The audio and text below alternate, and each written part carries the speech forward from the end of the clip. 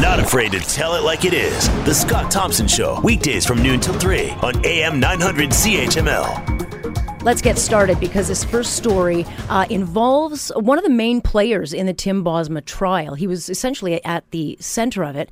And now he's getting some attention for what he has uncovered in, I think, one of the most iconic images of our time. This is a 1945 picture. It's the one of the 6 Marines raising the flag at the site of one of the bloodiest World War II battles. Of course, I'm talking about Iwo Jima.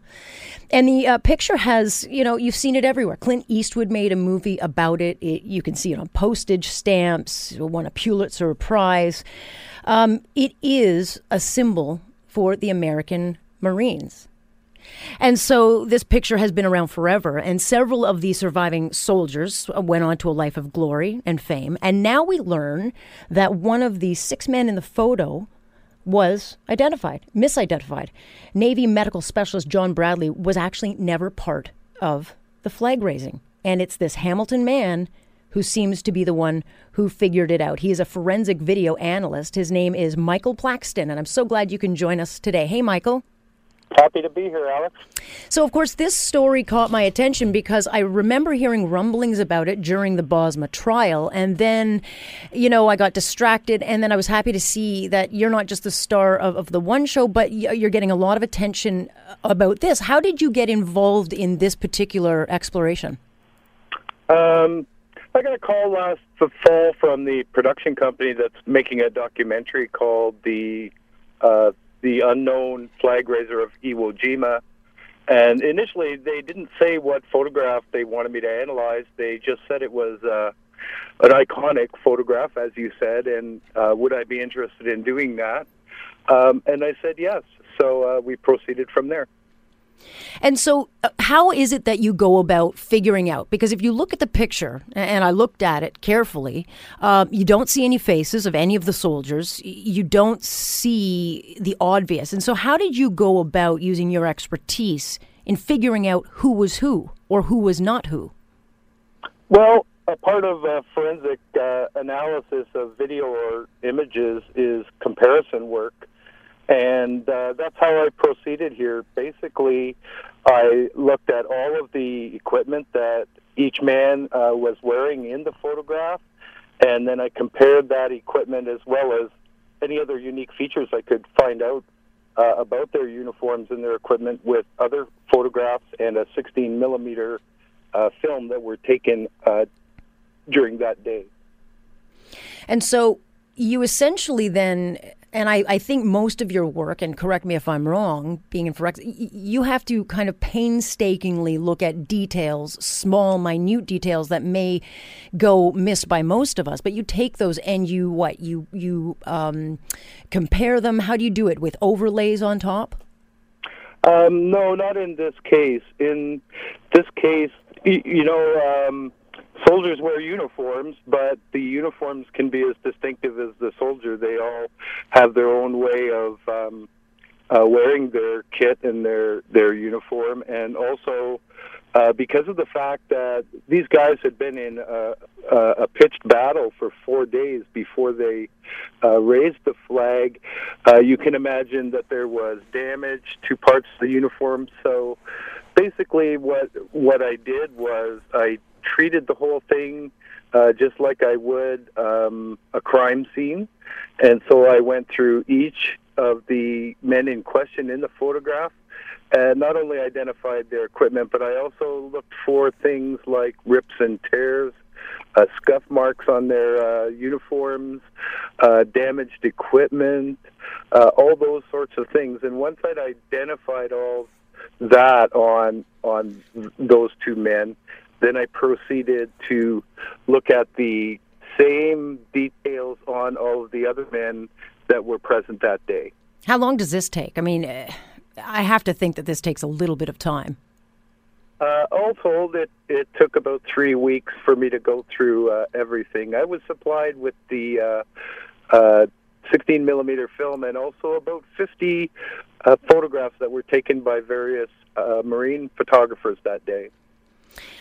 Why does it matter for us to, I guess, get to the bottom of this? I mean, was there a personal kind of hunger within you to get to the bottom of this? Did something come forward that someone said, we need to re-examine this picture? What was it that sparked the investigation?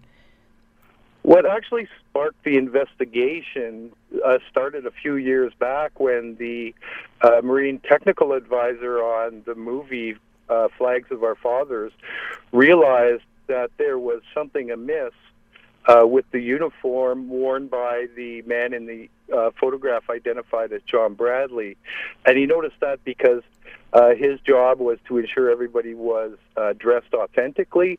And when he was dressing the actor who played John Bradley, he realized that the equipment that John Bradley wore that day was quite different from the equipment worn by the man in the photograph. And so as a retired Marine, it became sort of a hobby of his to look at this.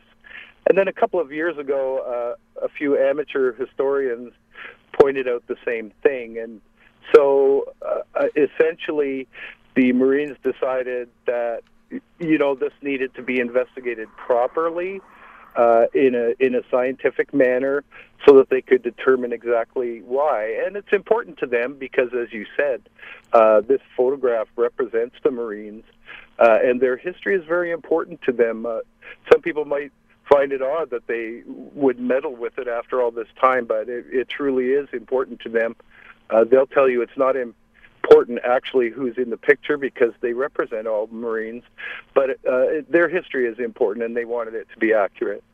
Are any of these men, I think most of them are gone, but did any of them have a reaction? Did the Marines have a particular reaction when you uncovered your findings?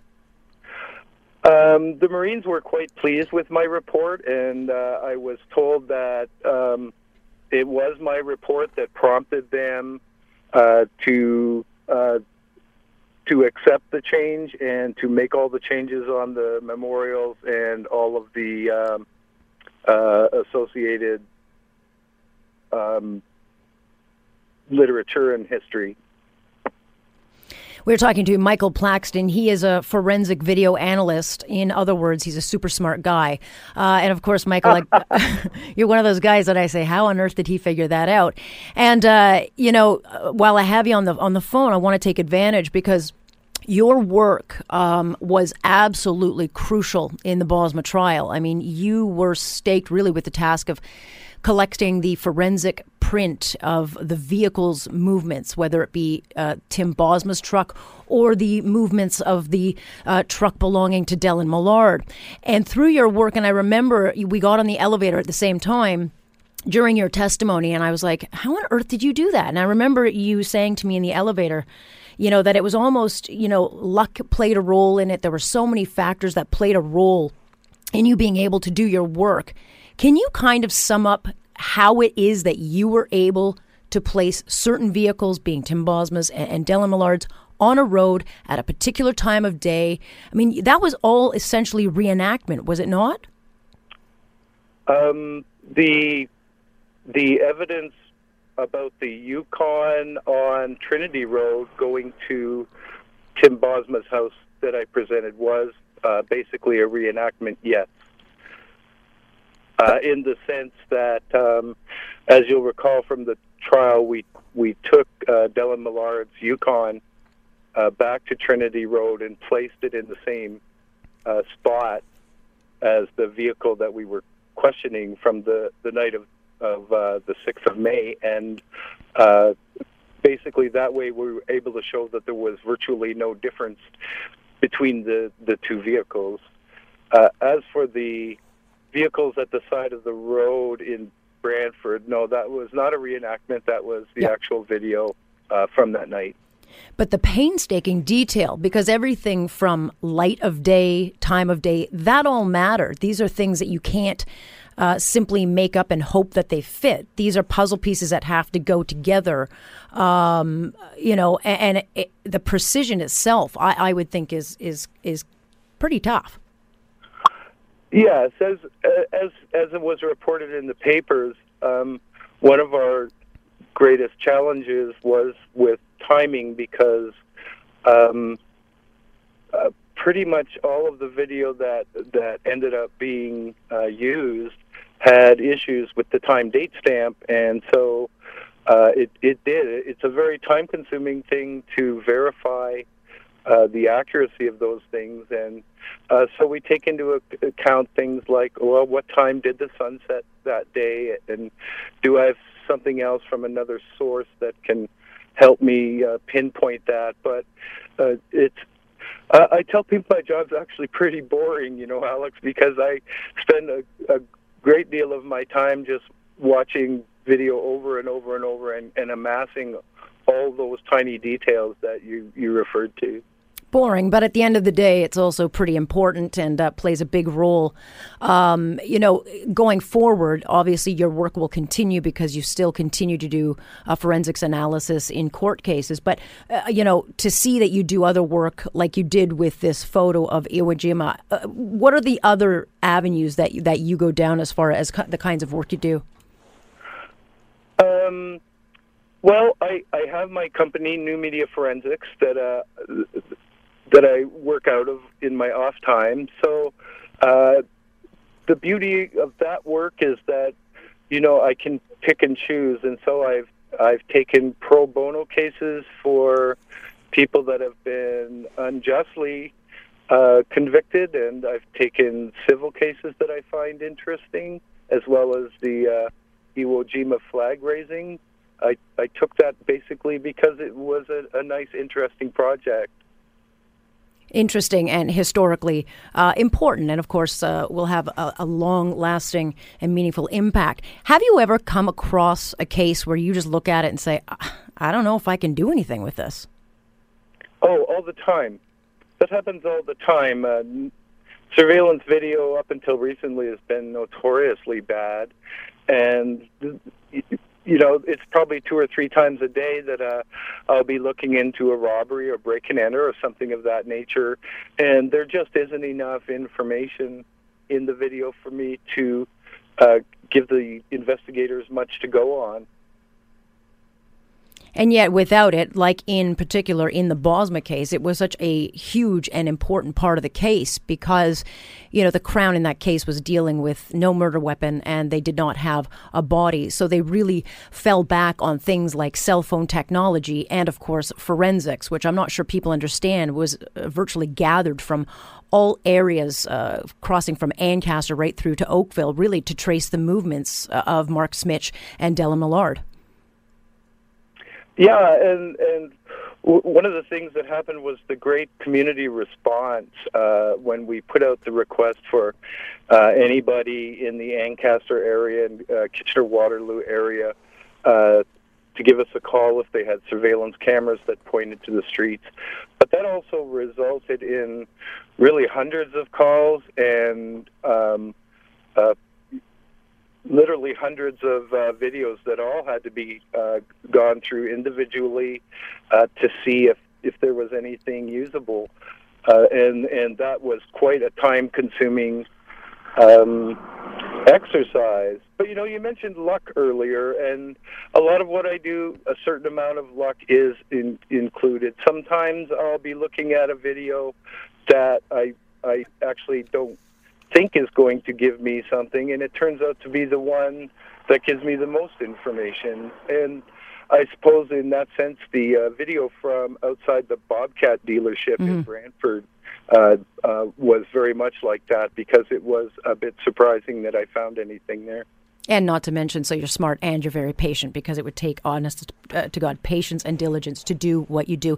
For people that want to see, is there any other language or literature that they can get on this finding of yours on the picture of Iwo Jima?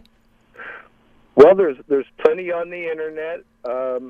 Also, the Smithsonian broadcast the documentary in the U.S.